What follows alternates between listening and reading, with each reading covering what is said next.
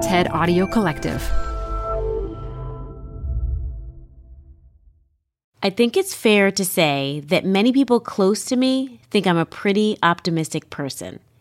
They tell me an issue they're dealing with, and I'm like, oh, but here's the bright side. When I have some of my own challenges, I'm like, this is terrible, but I know some good will come out of it. So much so that I've had to learn to embrace negative things and be okay with them.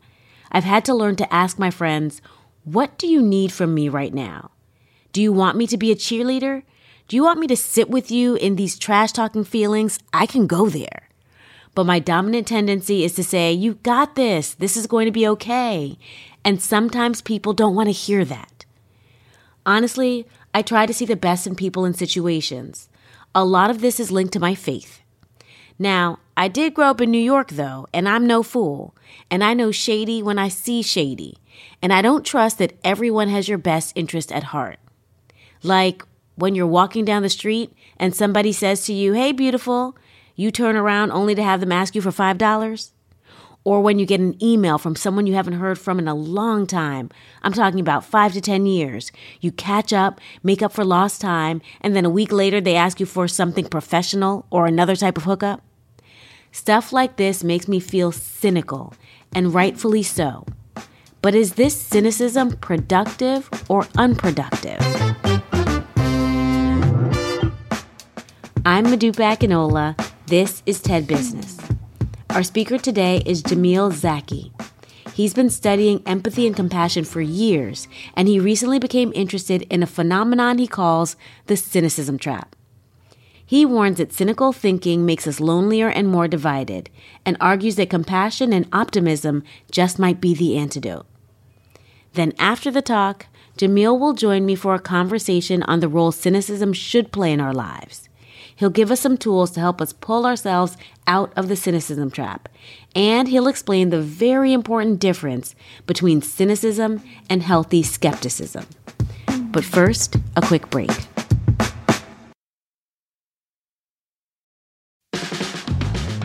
This show is brought to you by Schwab. With Schwab investing themes, it's easy to invest in ideas you believe in, like artificial intelligence, big data, robotic revolution, and more. Choose from over 40 themes. Buy as is or customize the stocks in a theme to fit your goals.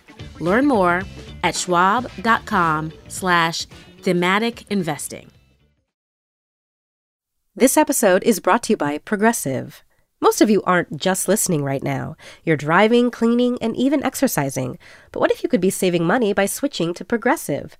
Drivers who save by switching save nearly $750 on average, and auto customers qualify for an average of 7 discounts. Multitask right now. Quote today at Progressive.com. Progressive Casualty Insurance Company and Affiliates. National average 12-month savings of $744 by new customers surveyed who saved with Progressive between June 2022 and May 2023. Potential savings will vary. Discounts not available in all states and situations.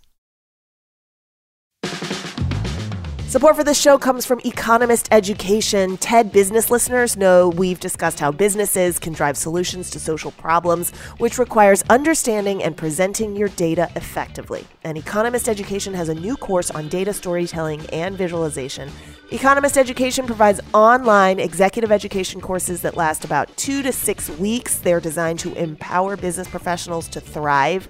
It covers everything from international relations, sustainability, critical thinking, and more. The courses feature senior editors from The Economist and invited experts who share their insights. Economist Education is a great way to stay ahead in your career, and I have a special offer to get you started. Get 15% off any course from Economist Education, only available by going to my exclusive URL, education.economist.com/TEDbusiness. Enter our promo code TEDbusiness at registration. This offer ends on March 31st. Don't wait for 15% off. Go now to education.economist.com/TEDbusiness and use promo code TEDbusiness at registration. This is it. Here we all are, together at last, to talk about optimism. If this isn't nice, I don't know what is. Here's the problem. It's 2021. We are living through a global plague, one that revealed our worst instincts at the worst times. We are so divided that public health has become a power struggle. We pioneered a vaccine, a moon landing level innovation, and then kept it among wealthy countries while poorer ones suffered. Against this backdrop, isn't talking about optimism like discussing pagers or horse-drawn carriages? Isn't optimism obsolete, backwards, and naive, given all we've been through? Shouldn't it be replaced with a more up-to-date cognitive technology? Well, lots of people have replaced it with cynicism, the notion that humanity is greedy, selfish, and dishonest. In 1972, 45% of Americans thought that most people can be trusted. By 2018, that had dropped to about 30%. We are living through a cynicism epidemic. I should know. Last year it infected me, and I'm supposed to be immune. I'm a psychologist and neuroscientist, and my whole career I've studied the sunny side of human nature. My lab and I have found that giving away money activates similar parts of your brain as eating chocolate, and that helping other people through their stress calms our own. Our punchline is clear. There is good in us, and it does good for us. Now, people love hearing this, but in 2020, I started to hate saying it. I was building hope in others while losing my own. I was evangelizing for human kindness all day and then doom scrolling at night. I was peddling something that I would never want to buy anymore. I felt like a fraud, or at best, maybe a fax machine salesman. But here's the thing. You might think that cynicism is a system upgrade that allows us to see who we really are. It's not. It traps us in a version of the world we don't want to live in, and one we don't have to. One of my favorite studies of all time occurred in southeastern Brazil. 2 fishing villages there are separated by just 30 miles. One sits by the ocean, where fishing requires large boats and heavy equipment. To make a living there, fishermen must work together. The other sits by a lake, where fishermen strike out alone on small boats and compete with one another. Years ago, researchers tested how people in each of these villages responded to a set of social experiments. Ocean fishermen trusted strangers and cooperated with their neighbors. Lake fishermen competed and mistrusted instead. But here's the crazy part. These folks didn't start out any different from each other. But the longer fishermen worked on the lake, the more they competed. The longer they worked on the ocean, the less they did. Some families, schools, and companies are like ocean villages. People trust because they know others will earn it. Some are like lake towns. People look out for themselves because no one else will.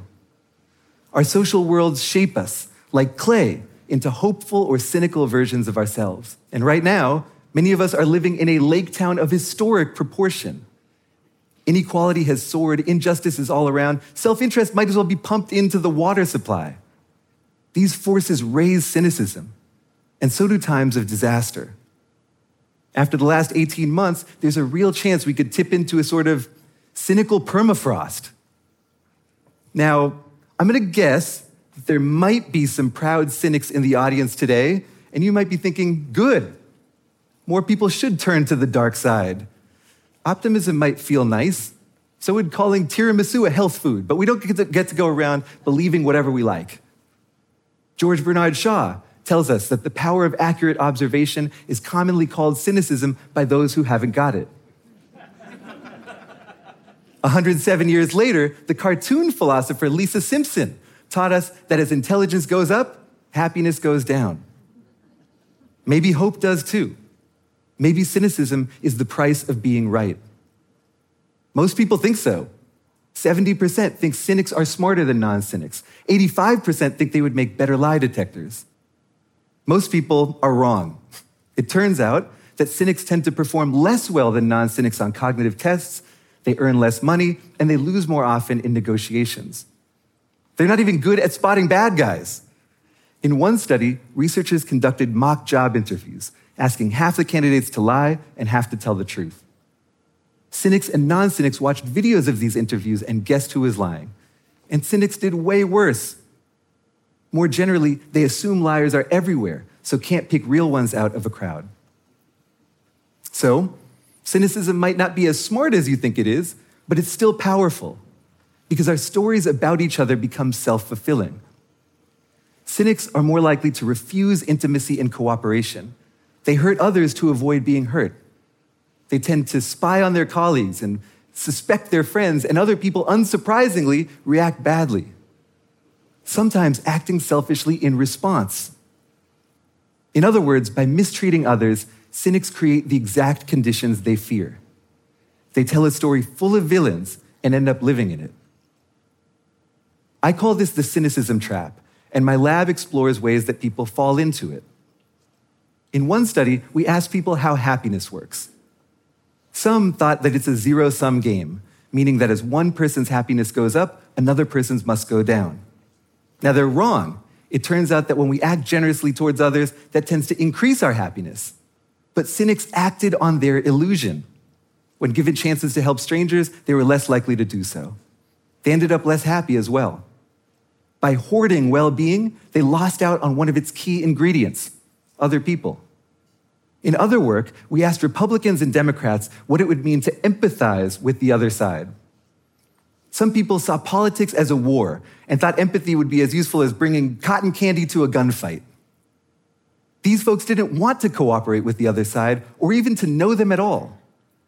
In one study, we measured college students' cynicism about empathy and asked about the friends they made on campus. Now, this was a pretty liberal campus, but nonetheless, non-cynics managed to find ideologically diverse friends. Cynics stuck to their own kind. Now that's, of course, their right, but most of us wish our country was less divided, and empathy is critical to moving us towards that goal. By giving up on it, cynics lose that chance. Our studies and many others give us a clear picture of the cynicism trap. When we decide everyone's out for themselves, we stop seeing their kindness. When we think the world is zero-sum, everyone becomes a potential enemy. These views spread across us too. Parents pass on their suspicions to their kids. Politicians act in bad faith and damage voters' faith in each other. Media companies trade in judgment and outrage. Our cynicism is their product, and it is a growth industry. So no, cynicism doesn't help us see reality more clearly, but it does change reality, poisoning our relationships, our lives, and our culture. It is not a system upgrade. It's mental malware. But we don't have to accept it. We can take control of our stories. To escape the cynicism trap, we have to. My lab tries to help.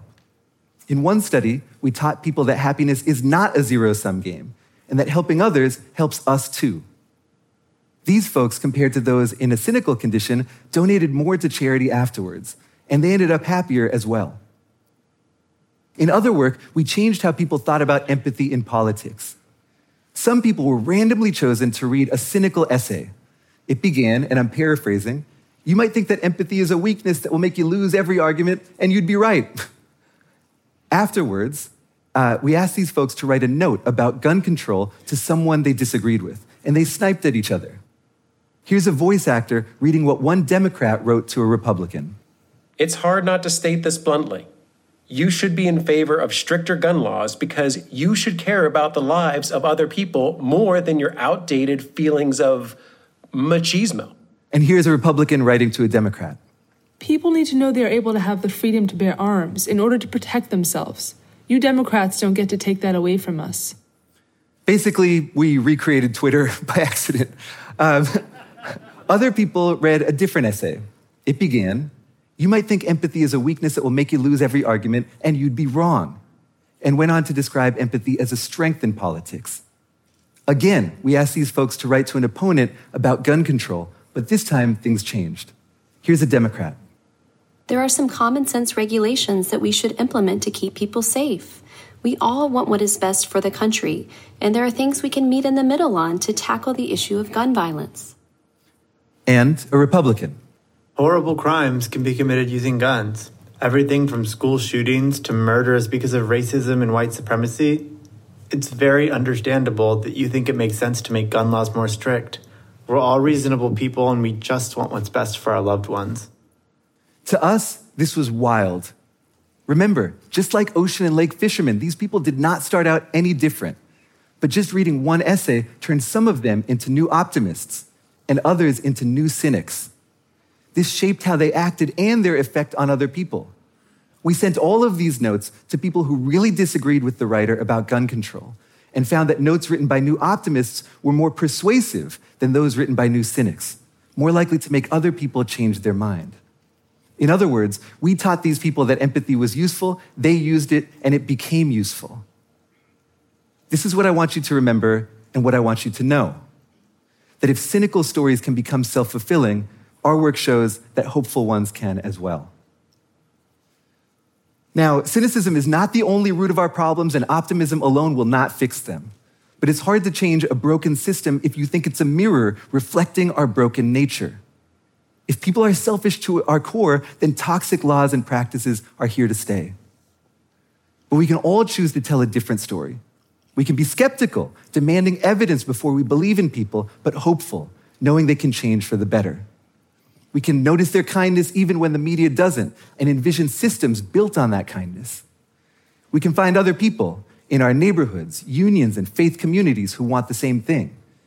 We can use our collective optimism to build pockets of solidarity and mutual aid, miniature ocean villages that can grow over time. Now, this is the part of the talk where I'm supposed to tell you how I cured my own cynicism, but the truth is, I still struggle. Depending on the day or the hour, I promise I can be as cynical as anyone here. But I see cynicism for what it is, a psychological quicksand that will pull me in deeper the more I move through it. So I fight to believe in people, not because it feels good, but because stories matter, and we're telling ours all the time together. We all get stuck in quicksand sometimes, that's okay. But the next time you manage to pull yourself out and find some faith in humanity, try to remember to reach back and grab someone else who's stuck until more of us can make it to solid ground. Because optimism is not a relic of the past. It's one key to building a better future by letting us see it more clearly. Thank you.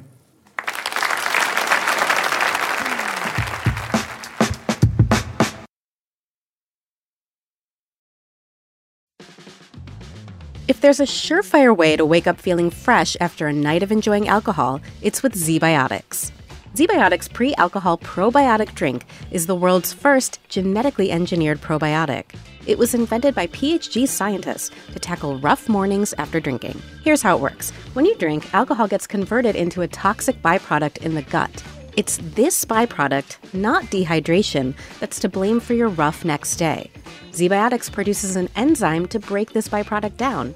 Just remember to make ZBiotics your first drink of the night, drink responsibly, and you'll feel your best tomorrow.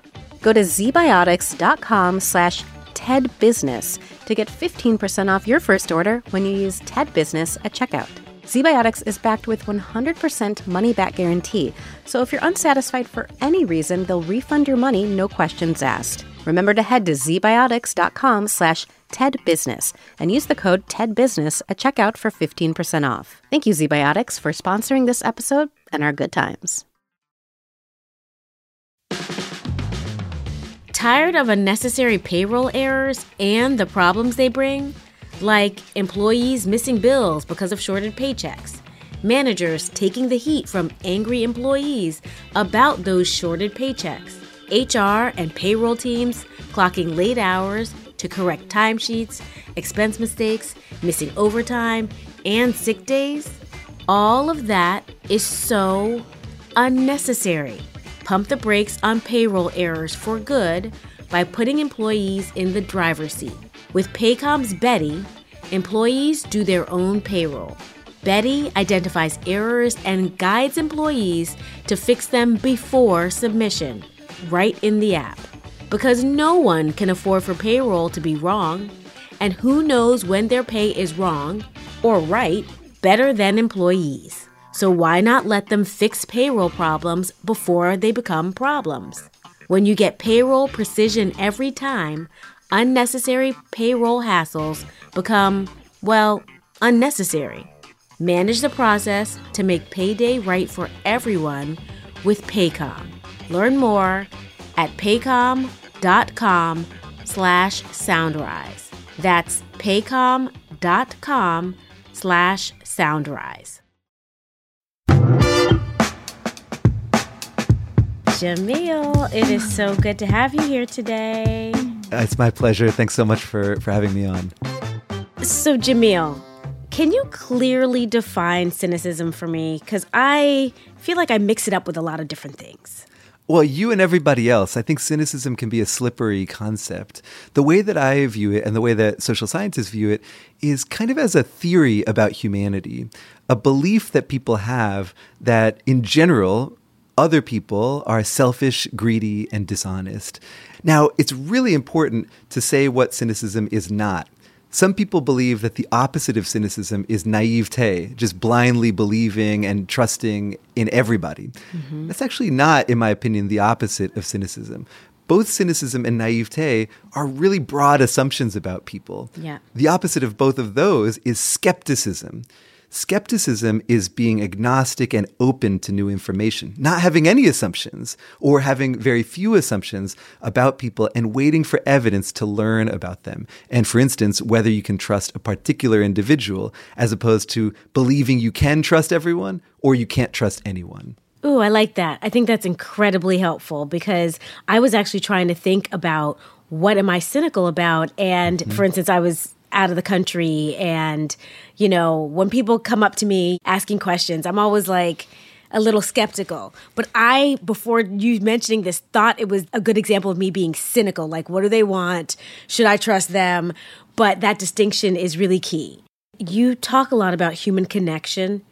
Can you tell us more about how cynicism affects human connection? Because if we're trying to make sure we don't devolve into being more cynical, what are some of the costs? The costs are extraordinary. You can think of cynicism as like an acid that dissolves the ties between people slowly and perniciously, right? And it starts with the people we see out there because we often interact not with the people who are actually out there, but with the people we imagine. So if you imagine the worst, you end up in this defensive posture.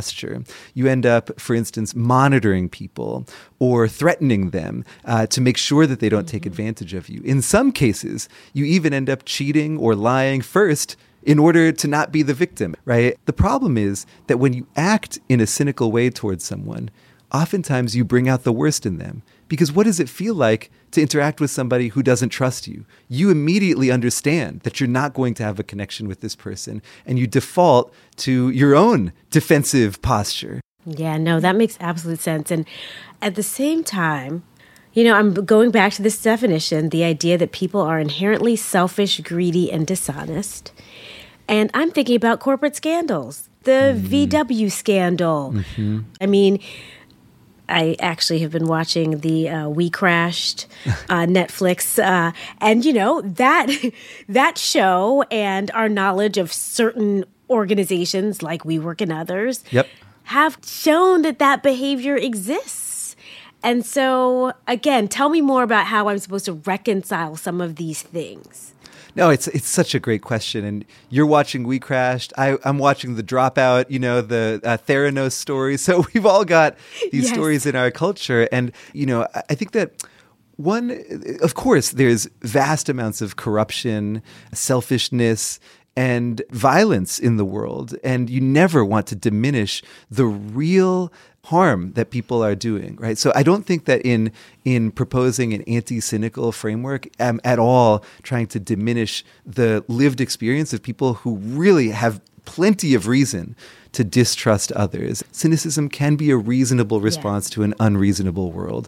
I think that what I go back to is whether those awful examples of greed and corruption represent who humanity really is or represent an aberration. Mm-hmm. That's the big question, is who are we as a species? Not whether we are capable of horrible actions, but whether that's who we really are. And I think that what cynicism does is it takes the worst examples and sort of spreads them across our conception of who we really are.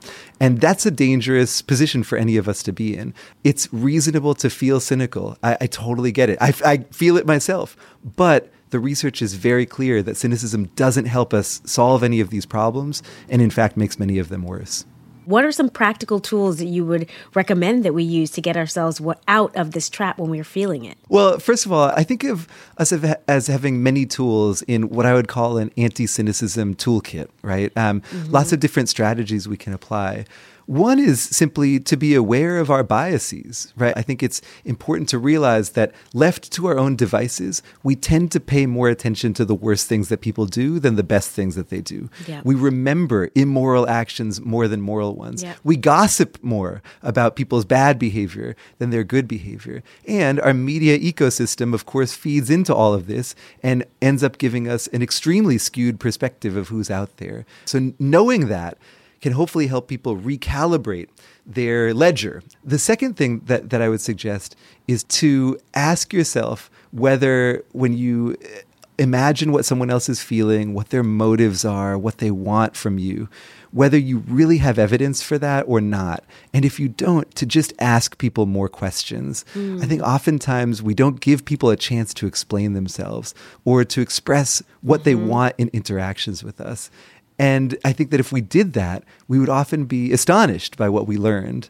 The second thing that I would suggest is to be much more aware of the power that we have when we decide to trust somebody or not. Oftentimes we think of trusting someone in terms of our own risks and benefits. We think of trust as a vulnerability that we take on. We don't realize that trust is a gift we give to others. Study after study now show that when one person trusts another, that second person, they see that the first person believes in them.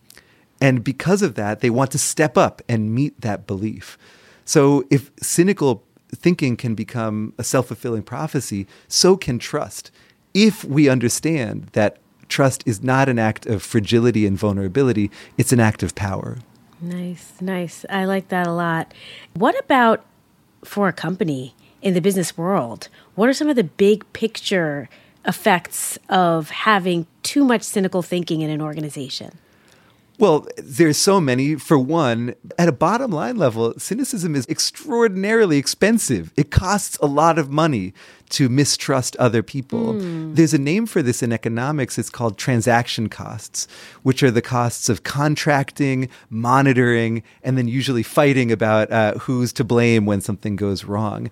And it turns out that organizations spend just exorbitant amounts of money on transaction costs, both within and between companies. I mean, we're talking about legal fees and other costs that really boil down to the costs of not having a strong relationship. Yeah. And then, add to that the emotional part of it, how emotionally taxing. And then you're absolutely not even getting the best out of your people because they're always thinking about, wait a minute, is this person being selfish or greedy or dishonest or whatever? So costly on multiple dimensions. Yeah, your people feel really isolated and alienated, but they also are unwilling to work together in efficient ways. There's a lot of evidence that when people are cynical about their workplace, they're unwilling to share their perspective. It's called knowledge hoarding, and it slows down the efficiency of every organization. And so the more cynical that you are, the more you say, well, why would I share what I know with the person sitting next to me if they're my competition? But that in turn kills creativity, productivity, and innovation as well. Jamil, it has been such a pleasure talking to you today. Thank you so much for taking out the time. Thank you so much. It's been a real pleasure. That's it for today. This episode was produced by Transmitter Media with help from Jordan Bailey and fact-checked by Matthias Salas. Special thanks to Anna Phelan, Michelle Quint, Corey Hagem, and Colin Helms. I'm Modupe Akinola. Talk to you again next week.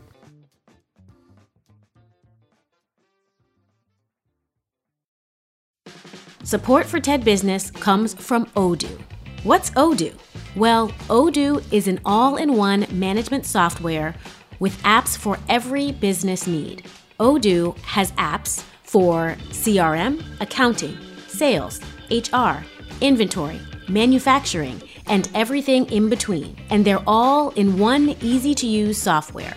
And the best part about Odoo? All Odoo apps are integrated, helping you get things done faster and more efficiently. So when you think about business, think Odoo. To learn more, visit odoo.com/TEDbusiness. That's ODOO.com/TEDbusiness.